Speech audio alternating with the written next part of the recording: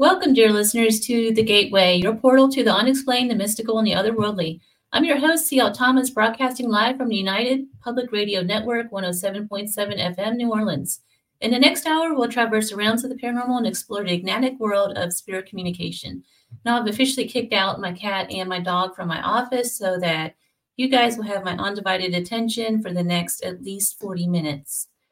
My guest tonight is legendary stuntman, actor, paranormal investigator, author of Ghosts Believe in Me, and friend Rick McCallum. Let's get Rick on the show. There he is. There's that little pause there. How are you doing, Rick? I'm doing great. How about yourself? I'm doing good. I've done a lot of investigating the last couple of weeks. I've been to Joshua Tree Inn. I've been to the Goldfield Hotel, which is really interesting. It's been good. How have you been doing? Well, not that good. You're doing pretty good on those investigations. I don't know if anybody watching knows that the place I'm sitting right here, actually the entire ceiling collapsed with me inside of it. And I had to move out for a month. So I went to Scotland and went ghost hunting all over Scotland while they rebuilt my apartment. So now, I'm sitting here. Did you have to move, or are you still in the same place, or did you have to move? No, I'm in the same place. They just rebuilt it. So I think I was watching some of the saga from online. I was watching all this stuff. That was terrible. That's when that tornado came in and all that rain happened. It flooded a lot around. They said it was a hurricane, but we've had a lot worse rainstorms than that was. I mean, I wouldn't even have noticed. It was just the building is old but boy, it was close. And you know what's funny?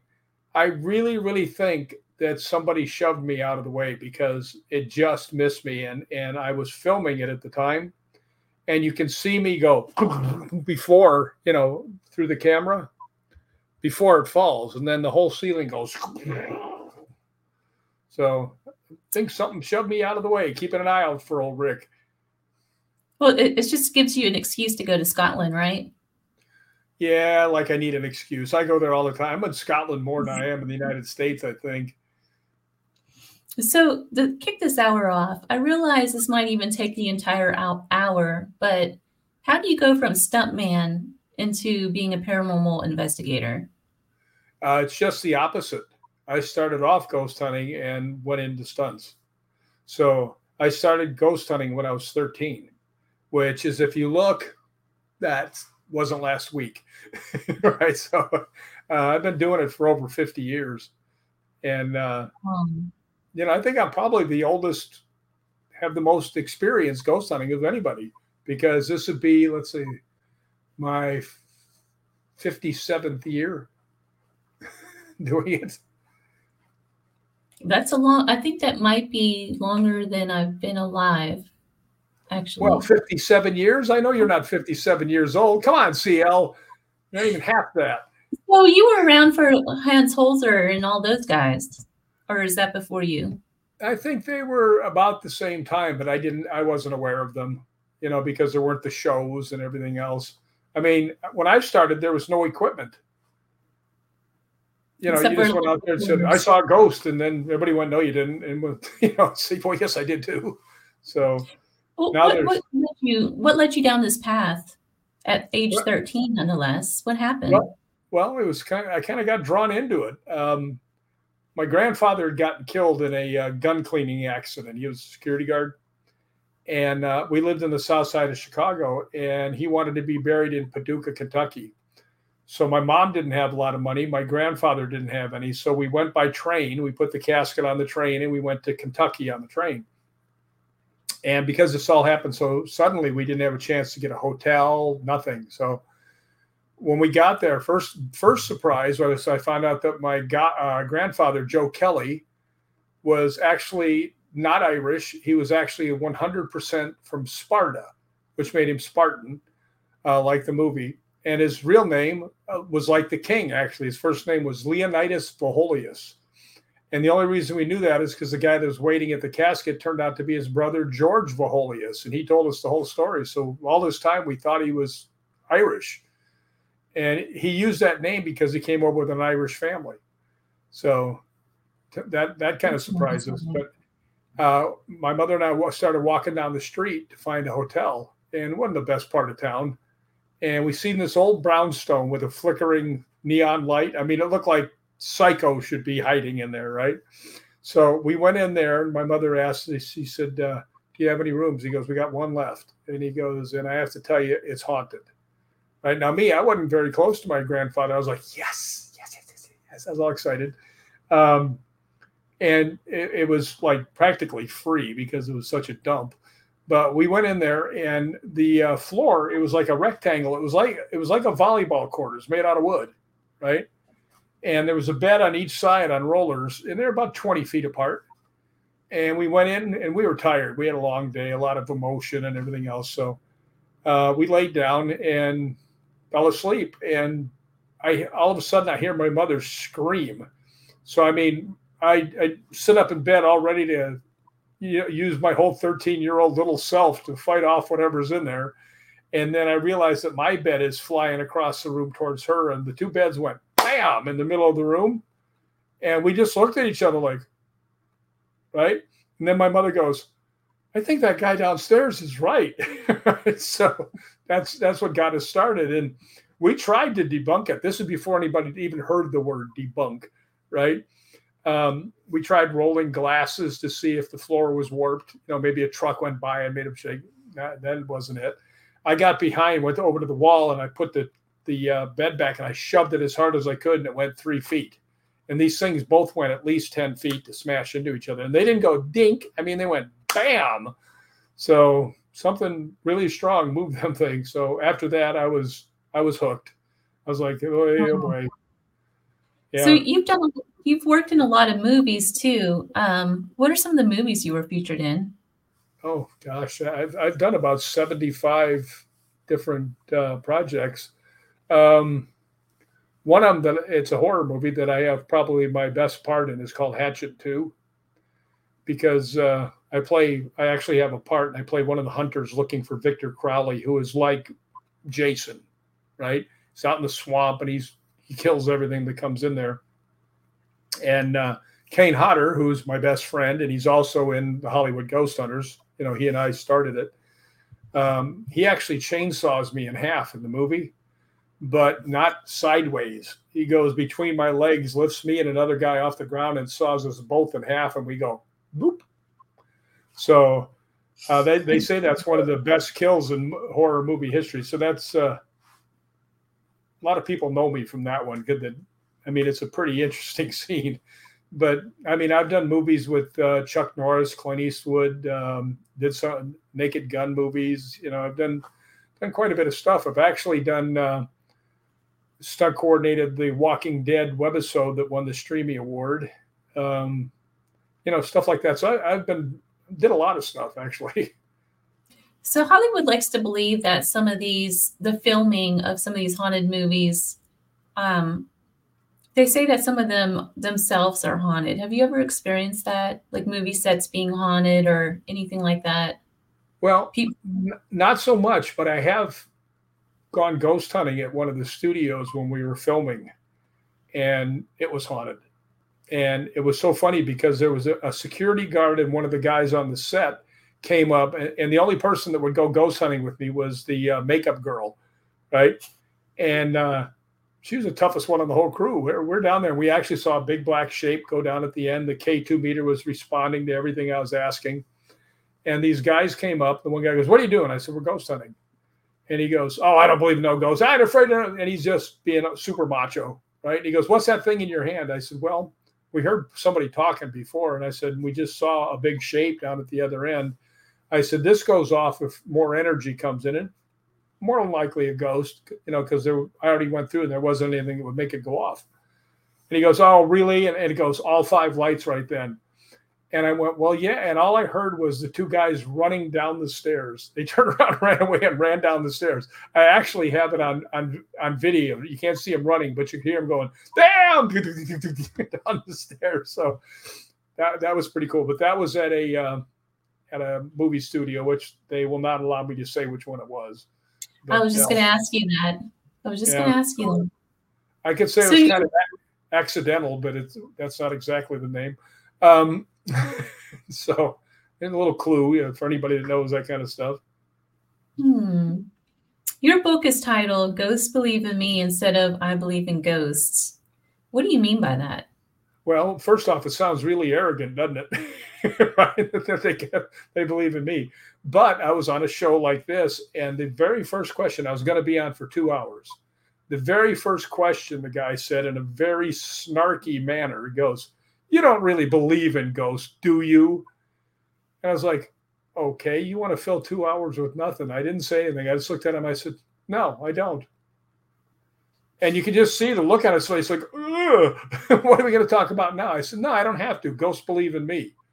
And I got so much feedback on it.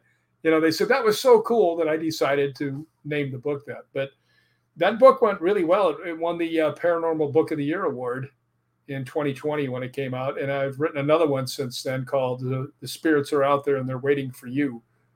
You, CL, they're waiting for you. They're waiting for me, huh? Just you. You're the only one they're waiting for. The book is, it is kind of strange, though, when you go into these haunted places and the spirit, like you either have dreams about these places before you actually go to them, or they'll say your name while you're at these locations. So it does kind of feel like that sometimes. Oh, I get my name called almost every place I go. People make fun of me because of it. And they were asking me, why do they always say your name? I said, what do I do the first thing when I come in? They said, what? I said, I always walk in, I go, hi, everybody. My name is Rick. And then I explain the equipment that I have. And I tell them, I have a voice recorder. If you want a message for somebody, all you have to do is say it and I'll get it to them. So later on we'll hear Rick, and then they said, why do you call your name? I said, because I introduced myself. Did you? They don't know your name. They know mine. I told them what it was. So I get that all the time. It's really weird. Just this past weekend at the Goldfield Hotel, I go by CL, but the spirit box said my real name, Crystal, which is, nobody had said that name while we were in the building anywhere. So it's kind of weird. It's really weird. Cool. There was a place called Torwood Castle that I went to, and I have an Android phone, and I'll reach my hand up high over stuff and I'll go shoot, and the phone, I'll get the picture, shoot. And then I was with Ryan O'Neill, who's on the TV show Haunted Scotland, because he's also a member of Scottish Paranormal, and in fact he's the founder of it, him and Gregor. And Gregor was with us, and we're listening back to the audio, and it goes, shoot, Rick. Right? Which I've been saying shoot all day, and it goes, shoot, Rick. So that was pretty cool. The book is full of personal stories with the paranormal.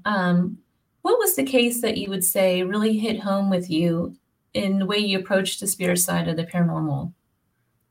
Has any one case just completely changed you? Yeah, it does, actually. When you really start believing that there's another side.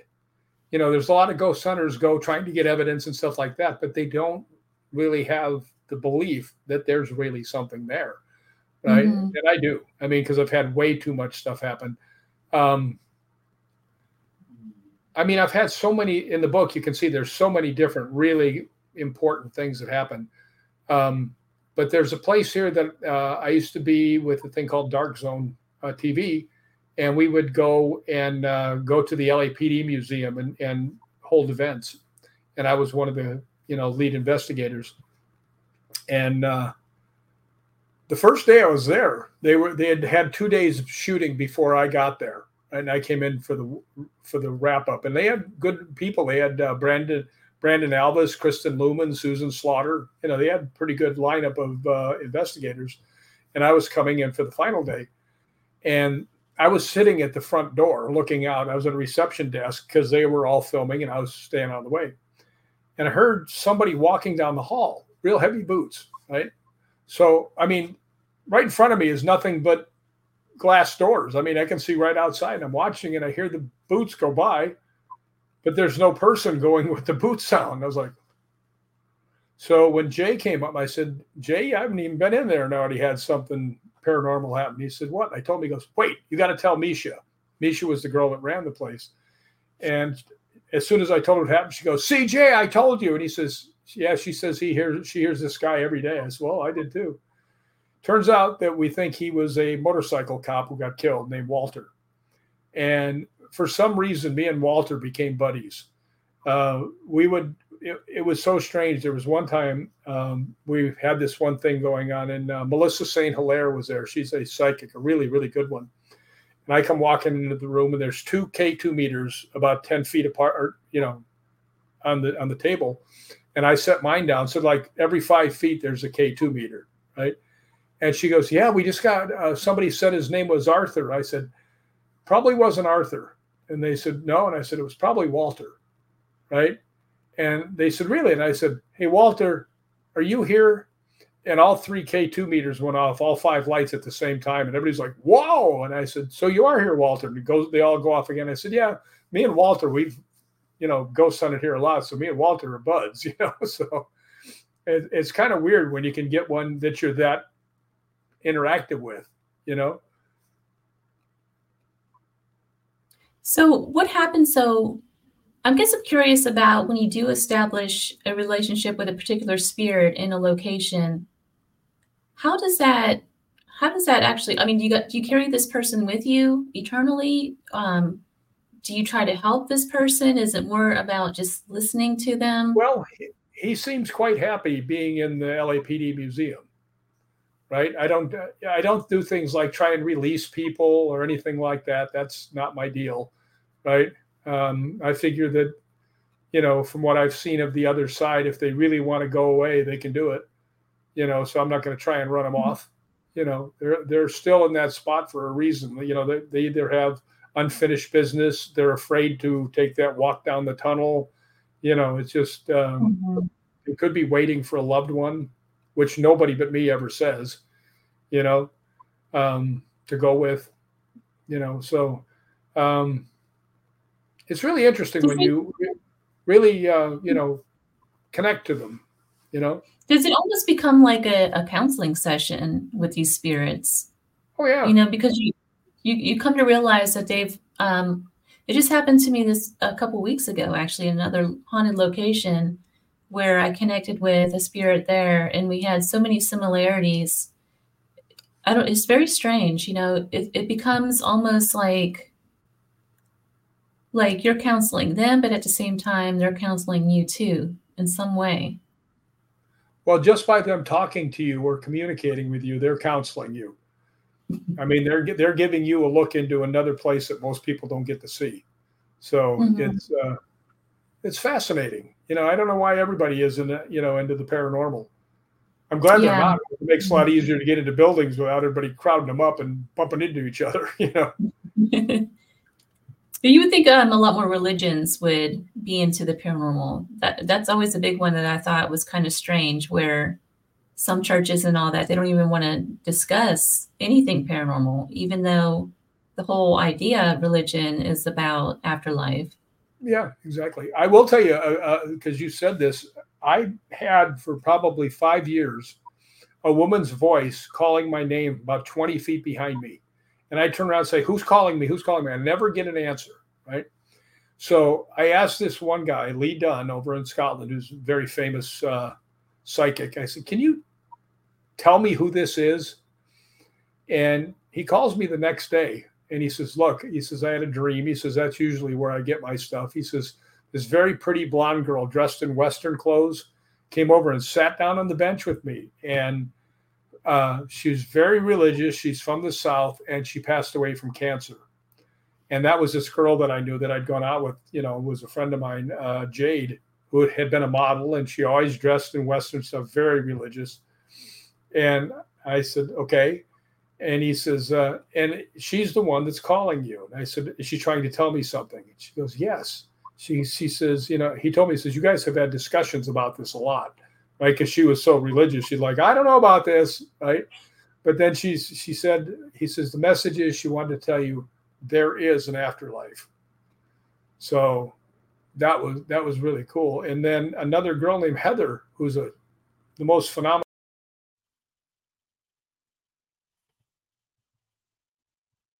And for some reason, hey, what? Rick, are you there? Yeah, I'm sitting here. Here I am. You just cut out for some reason. Sorry about that. There I am. This girl, Heather, told me, she goes, there's a girl here that wants to talk to you. Her name's Jenny. And I said, I don't know any Jenny. She goes, well, she's a pretty blonde girl from the South. And I was like, well, her name's Jade, right? And I said, and I went, wait a minute. Jade, because she was a model. That was her modeling name. Her real name was Jeannie. And I went, oh, it's Jeannie, right? She goes, yeah, that's it. And it was weird that she was able to hone in on the same girl. I mean, in the matter of like 1 week. So, you know, and that's the girl who told me there was an afterlife, and there she is again. So when you heard that, how did that make your life different, if at all? Well, knowing that somebody that I know actually was trying to give me a message for quite a long time. And it got to the point that other people were hearing my name getting called too. You might know Dee Dee Jabrail. She has a podcast. Mm-hmm. She was at this thing where I was a guest speaker.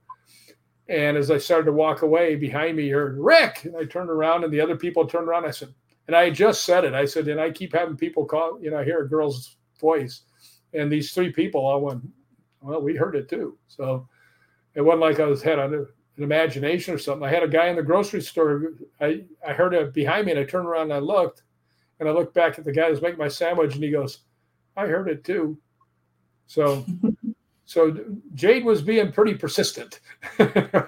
Bless her heart. Well, when you were in Scotland, were you there was it just for fun, or was this, were you filming over there? I've never filmed over there. No, I go there just to ghost hunt. I mean, you just go over there and spend weeks ghost hunting. Oh yeah. Yeah. Almost every night I'm doing something. I mean, I'm in castles, you know, I'm in houses, you know, I'm out next to Roslyn Chapel in the graveyards at night.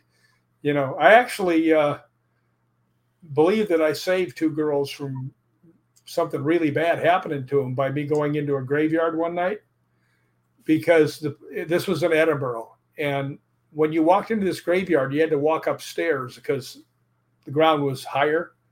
And as I walked upstairs, I saw two girls about 30 yards ahead of me. This was late at night. And as my head just started to come up over the stairway so I could see the ground and everything, I saw a guy to my right get up off the ground and start stalking the two girls. So I just walked along parallel to him in the dark. And when he started to get closer, I just went, hey, what are you doing? And he just stopped. He turned around and went back to the corner. And I told the girls, I said, girls, might be a good time to leave. Right? And they said, you're right. Oh, this was a real guy, right? This wasn't a ghost. This was a real guy, yeah. But I think he had real evil intentions the way he was sneaking up on him. You know, wow. Of course, I know a lot of girls that could probably punch his lights out too, though. So they better be careful about that kind of stuff. Right? So how many investigations have you done with Leap Castle? With Leap Castle, you mean? Yes. Am I pronouncing it wrong? I've only been there one time, and it was the worst thing that ever happened to me. I mean, really? Oh yeah, something attached to me. I felt like I got shot through the eye with a arrow. My eye went, oh, I mean, and it almost knocked me out. I was staggering across the street. The guys from Scottish Paranormal put me in the car. I was standing outside because it was windy and it felt good. And we were a little early to get into the castle. So when we pulled up in front of the thing, I was in my car. It's actually the last story in my book. And I'm sitting in the car in the passenger seat, which is on this side and not on that side because we were, you know, in Ireland. And I just had no energy. I was just like a big wet rag, and my eye was still just pouring water. And I'm like, oh. So I said, guys, go in and ghost hunt. I said, I'll be all right out here. I'll come in, when I feel better. So I'm still sitting there and I'm looking and my vision goes, I'm like, uh-oh, that's not good, right? And then remember the old movies when they went with the iris and it went, and everything collapsed? My vision did that. And then at the same time, from here down, now you've been on an airplane. You know the airplane toilets, when you flush them, they go, woof. Yeah. That's what happened to my energy. It went woof right out of me. And I'm just sitting there like, I'm nothing. I'm just laying there and I'm like, this is it. I knew for sure that I was going to die in a few minutes. And I'm not kidding. I know it sounds, really grandiose and all that, but it's exactly what happened. And I was just sitting there and I don't know why, but I just said, I've got to see a lot of stuff I never thought I would. I got to do a lot of things other people don't get to do. Today's my day. I'm okay. So you really thought you were going to die? No, I knew I was dying. There's no doubt. I got very peaceful, and I just thought, okay, if this is it, this is it, right? And after I said that, a couple of minutes later, I felt my energy coming back and my vision started to clear. And after about another 5 minutes, I was like, I feel good, right? My eye ain't watering anymore. I got energy. So we went in and we did the whole ghost hunting.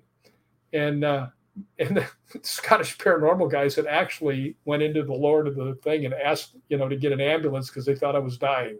So it wasn't me. Everybody thought I was. But it was so funny. They come out, they said, Rick, we really thought you were dying. We didn't know what we would do if you died. And I said, really? Ghost hunt the hell out of me. What are you thinking? When are you going to get another chance like this? But but there is one more thing. We had been at the Hellfire Club earlier, and one of the guys from Scottish Paranormal sent me a message saying, you're not going to believe this. 2 guys at the Hellfire Club had a duel, and one got shot through the right eye and died. And I thought, oh my goodness, that guy attached himself to me and he was trying to show me what happened to him. And what I really sincerely think is when I said what I said, that he went, oh, no, too much, and backed off. But that's the scariest thing that's ever happened to me. But it was kind of surprising me because I wasn't afraid at all. It was very peaceful. You're thinking, okay, well, hope I'm going to the right spot. Yes. So in your book, though, you said that you said a spirit reached out to you even before you stepped foot on the grounds there. Well, that was what I think Ryan or Gregor did that. I said that on the back of the book. And that was because of me getting walloped out in front, the water coming out of my eyes, and we weren't even inside the place. We were out in front. So that's when he said, a spirit made itself known to me, even though we weren't even there. And that, boy, did it ever. Was there any connection between the Hellfire Caves and Lep Castle at all?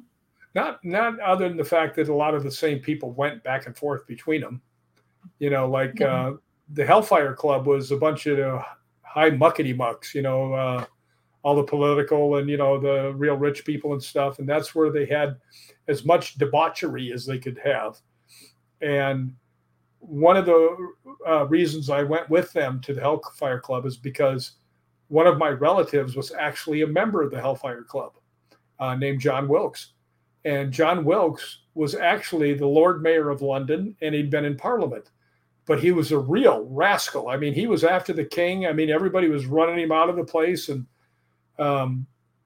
he went into the Hellfire Club with all these rich, famous political people. And he dressed a baboon up like Satan and turned it loose into the club and scared the hell out of everybody. The one that I've read, and believe it or not, this is really who it was supposed to be, the Earl of Sandwich, right? That's where the word sandwich came from, because they were making him food, so they called it the sandwich. But he got scared and he pushed 2 hookers towards the thing and said, they're bigger sinners than me, take them. And he became a big laughing stock.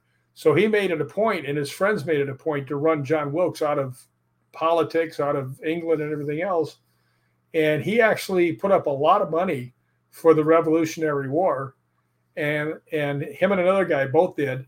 And they actually named after a town after him in Pennsylvania called Wilkes-Barre, Pennsylvania. That was the two guys that were helping out the Revolutionary War. But to get to the heart of the matter, there were two people using the Frank's box. And they weren't getting anything. I said, do you mind if I try? And they said, no, go ahead. And I said, hi, my name is Rick. See, do it all the time, right? I said, my name is Rick. I said, I have a relative that was a member here, John Wilkes, and I just wanted to say hi.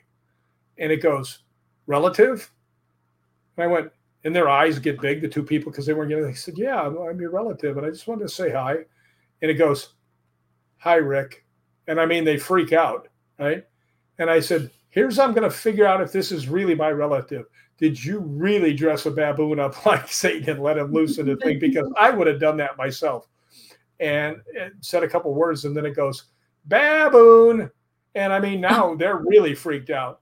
And I looked over, I said, oh man, what a great piece of tape. And they go, oh, we're not recording. And I was like, oh, the best piece of stuff you could ever get. And they weren't recording it. So, but there's a couple of people that do talk about it in the book, where they heard it and everything else. So matter of fact, in that book, I did something that I haven't seen in other books. When there was somebody else there, I let them tell their version of the story along with mine. So, because if you're writing a book, I can write anything I want. It's my book, right? Mm-hmm. I can say I'm really handsome and girls like me, and everybody go, yeah, right? But the whole thing was, it's just so strange. The whole deal about it was just goofy, right? Do you think that you had some kind of ancestral hold? Oh yeah, I happen to know that I'm related to the King Malcolm II of Scotland. So I mean, there's a lot of relatives of mine that were kind of famous in Scotland. One was possibly the best swordsman that ever lived. He actually got killed from behind with a scythe in a clan war. But he killed 7 people before that, in fair combat, squaring off. And then somebody got him from behind.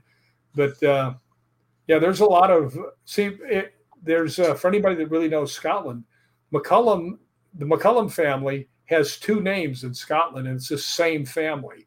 It's McCallum and Malcolm, and it's the same family. Just one decided to shoot off and have a more Scottish sounding name.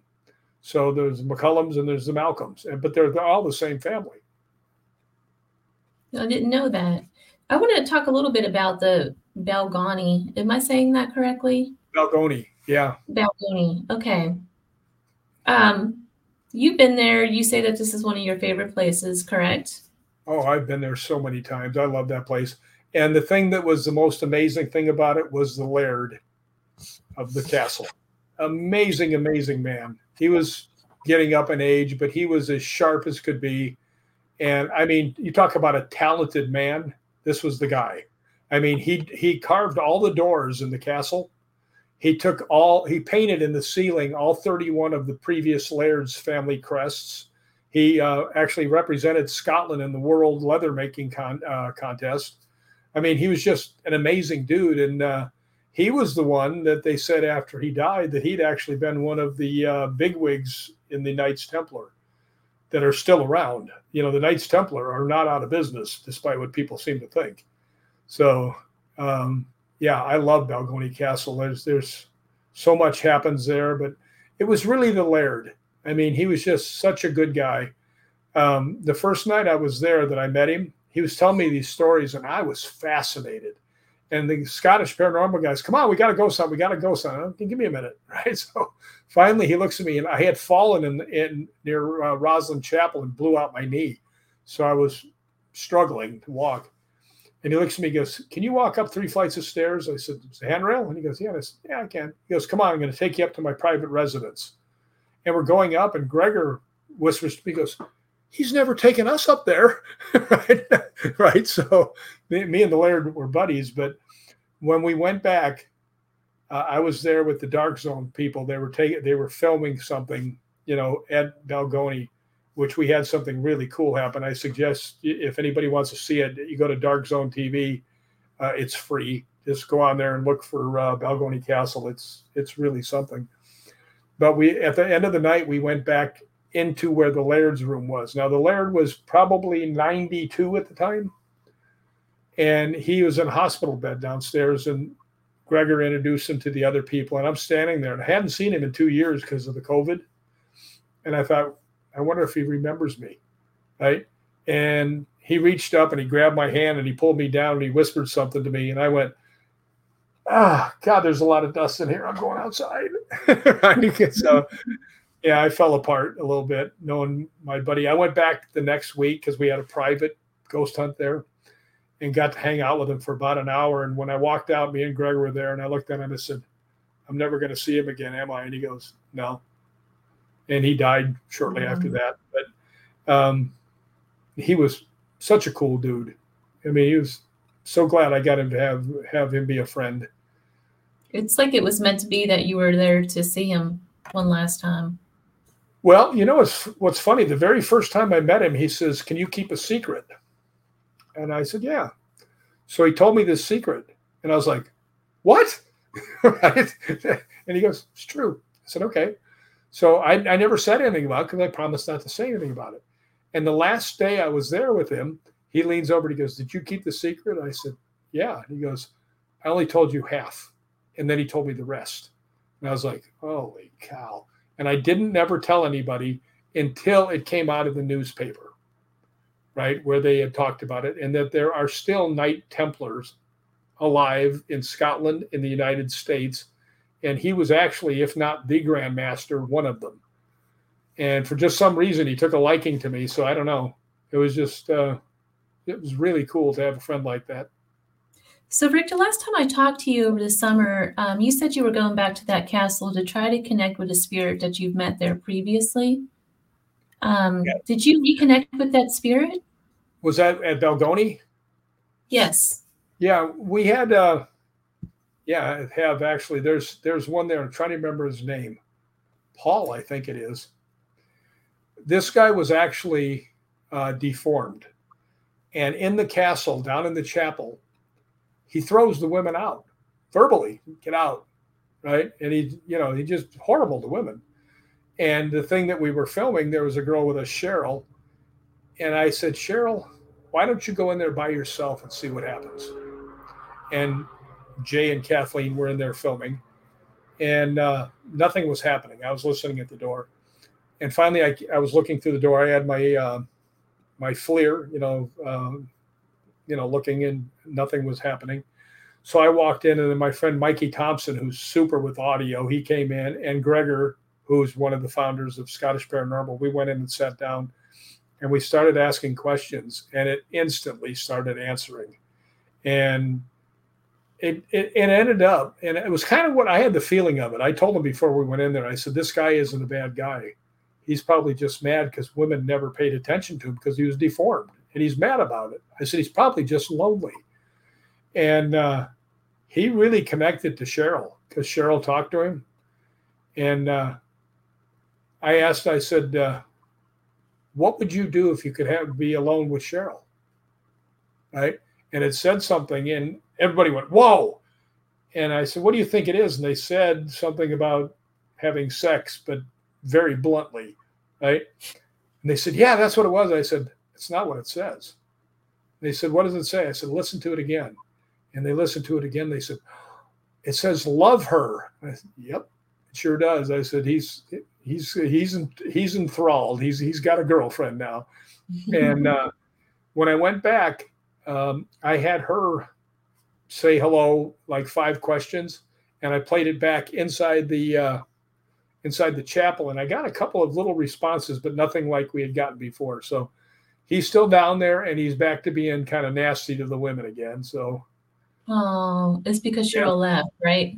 Yeah, I mean, but it was funny. It was actually, and that's what's actually the big thing on the Balgoni thing I told you on Dark Zone, is that whole session, and you can hear what he was saying and everything else. Yeah, it's sad. I thought he was. I even asked him. I said, "Look, you keep running all the women off." I said, "And I know that you're lonely.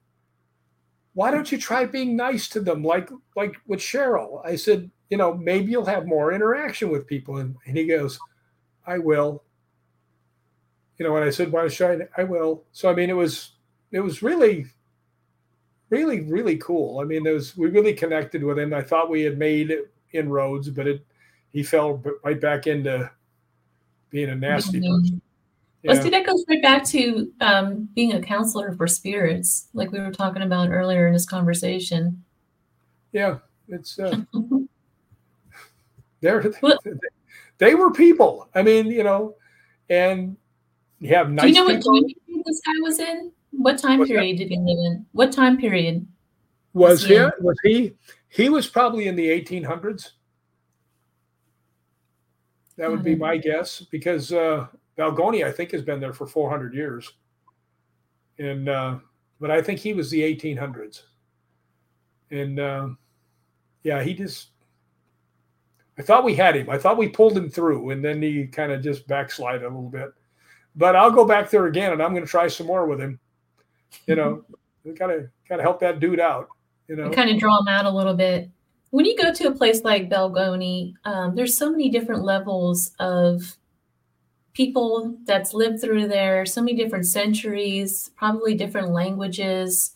How does time exist in a place like that? Like, do spirits know that somebody from, let's say, 17th century lived there, and they're there from the 18th century? Do they interact, you think? Yeah, you do get interaction from them in some places. I don't know if they're really conscious of the time. You know what I mean? Because if you were there for 400 years, you'd be getting awful freaking bored. So, right. So I don't know if they really have a concept of time, but they do know when they passed away, because I was at another place and I asked the guy, I said, "Were you here in the 1900s?" And nothing. I said, "The 1800s," and bam, all 5 lights went off. I said, "So you were here in the 1800s?" All 5 lights again. So they do know when they pass away, right? Unless they died really suddenly, and some of them don't know they're gone yet. They're walking around looking for answers, and that's the ones I try to help all of them, to tell you the truth. I don't try and get them to cross over. If they want to do that, they can. Right. So it's interesting. So what about, I know these castles, just from my experiences with Romania, you'll have like several different languages in one place. How do you get over those kind of challenges where the spirits might not even know the language? But you know what? I haven't had too much experience with that, except for a temple. When I asked, and this was actually a Knights Templar temple right down the way from Roslyn Chapel, and I just asked. I said, because you get a weird feeling that you were there before, right? And I asked them. I said, "Were any of us here before?" There's 3 of us, and it said in French. It went deux, trois, 1, 2, 3. So in other words, all 3 of us have been there before. But when you get an answer in French, and a lot of the Knights Templar were French, so that was pretty interesting. But what do you do with the challenges? I haven't had a lot of other languages spoken to me, though, in all the years I've been doing this. So you haven't had anyone speak to you in Old English or any of that kind of stuff? Oh, you get that kind of stuff, yeah. But I mean, I haven't heard like Norwegian or German or stuff like that. And what really gets me is you watch these shows. They go over to Romania, and they're trying to talk to somebody from the 1500s, and they're speaking English to him. Why don't you have somebody there that speaks Romanian? Yeah. It's like if you came over here and started talking to me 15th century Romanian, I'd be going, "What? Huh?" When I was in Romania, we did an investigation of Corvin Castle, but we had a translator there. And when we asked the questions in English, I kid you not, we got nothing. But then when we used a translator to translate in, I think it was Bulgarian, we got the most responses. And then we also got responses in German. Yeah. I did have one thing like that. Me and my group, RA and Kane and I, had been on Ghost Adventures. And we had done this one place called Pico House. And Nick and I had been downstairs in the basement, and I had been getting responses like crazy to everything we asked. Well, about a year later, a group asked if we could come with them, and me and RA went down there. And I went down there, and I wasn't getting a blip of any answer at all. Nothing. And then it dawned on me that some of the people, because there was 19 people killed right outside the door in a riot, and a lot of them were actually Mexican nationals, and a bunch of them were Chinese. And then there was a few Anglos too. But I went like this. I looked around. I said, "Does anybody here speak Spanish?" And this girl goes, "I do." I said, "After I ask a question, can you wait like 10 seconds and then ask it in Spanish?" I would ask the question and I would get nothing on the K2. She would ask it in Spanish and boom, answer after answer after answer. So sometimes it helps to have somebody there that can speak the language that they speak. Mm-hmm. So, it's something to consider. That happens even in New Orleans, where most people speak French or Cajun. So I don't think the Cajuns can even understand Cajun. It's true. It's true. Rick, we are at the bottom of the hour. What are some of the projects you are working on, and where can people find your books? I have 2 books out, actually. There's a second one called The Spirits Are Out There, and they're waiting for you. You, CL. They're waiting for you. They're waiting for me. They're waiting for CL. I should have named it that. But it's more about all the things that happened in Scotland, different castles, different places I've been. They're both on Amazon. And if you just go by my name or look, Ghosts Believe in Me, The Spirits Are Out There, you can find it. And it's not expensive. It's $10. And the nice thing is the profits I get from it, I give to St. Jude Hospital. So you want to read a book that people say is good and do something nice for some sick little kids? I like that. I do. Yeah. So you are from Tennessee, right? Did you live in Tennessee? I did live in Tennessee for several years. I grew up in Chicago, but I did live in Tennessee. I lived in Brentwood, Tennessee, which is right outside Nashville. Yeah, not far from Franklin. And I love Tennessee. The people there were really nice. It was very laid back. Yes. I remember the first day I went to Kroger's, and there was a Cadillac with the windows open, and they had a CD player along with all these CDs sitting on the seat. And I went by and I went, not in Chicago now, because none of that would have been there, So, yeah, I love Tennessee. Tennessee was very nice, but if I had the money, I'd be living in Scotland. So when's your next trip to Scotland? My next trip is middle of June next year.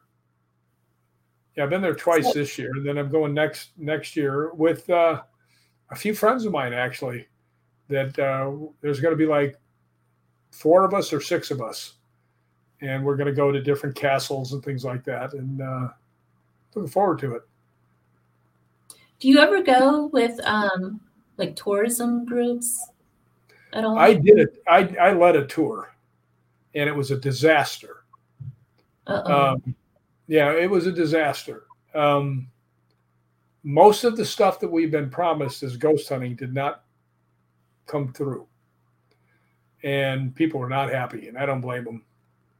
So I mean, like 4 or 5 of the places that we had really been looking forward to going to, no explanation, just no, not going there, not going there, and it got pretty ugly for a little bit. So what do you recommend if somebody like me wants to just go to Scotland and do some ghost hunting on my own? What do you suggest? Talk to Rick McCallum, because he has contacts all over the place, and he would hook up that nice CL girl. So how's that? Would. No, I would. Well, Rick, I love it. I absolutely love it. I don't make promises I'm not going to keep. I'm not going to, and I do know quite a few people, that have places to go. And Scotland is really cool. I mean, you know what's funny about Scotland? I know you're getting ready to go, but if you're walking out at night and you see a graveyard and you want to ghost hunt it, walk into it. You see an empty castle, walk into it. There's no guards. There's nobody to run you off. There's no papers to sign, no insurance documents. You just go in, right? And if you fall down, you break your leg and try and sue them, you go there and the judge goes, so let me get this straight. You were in a place that you weren't invited. You went in and it's totally dark and you fell down and it's his fault. Dismissed, right? They don't go for all that, you know?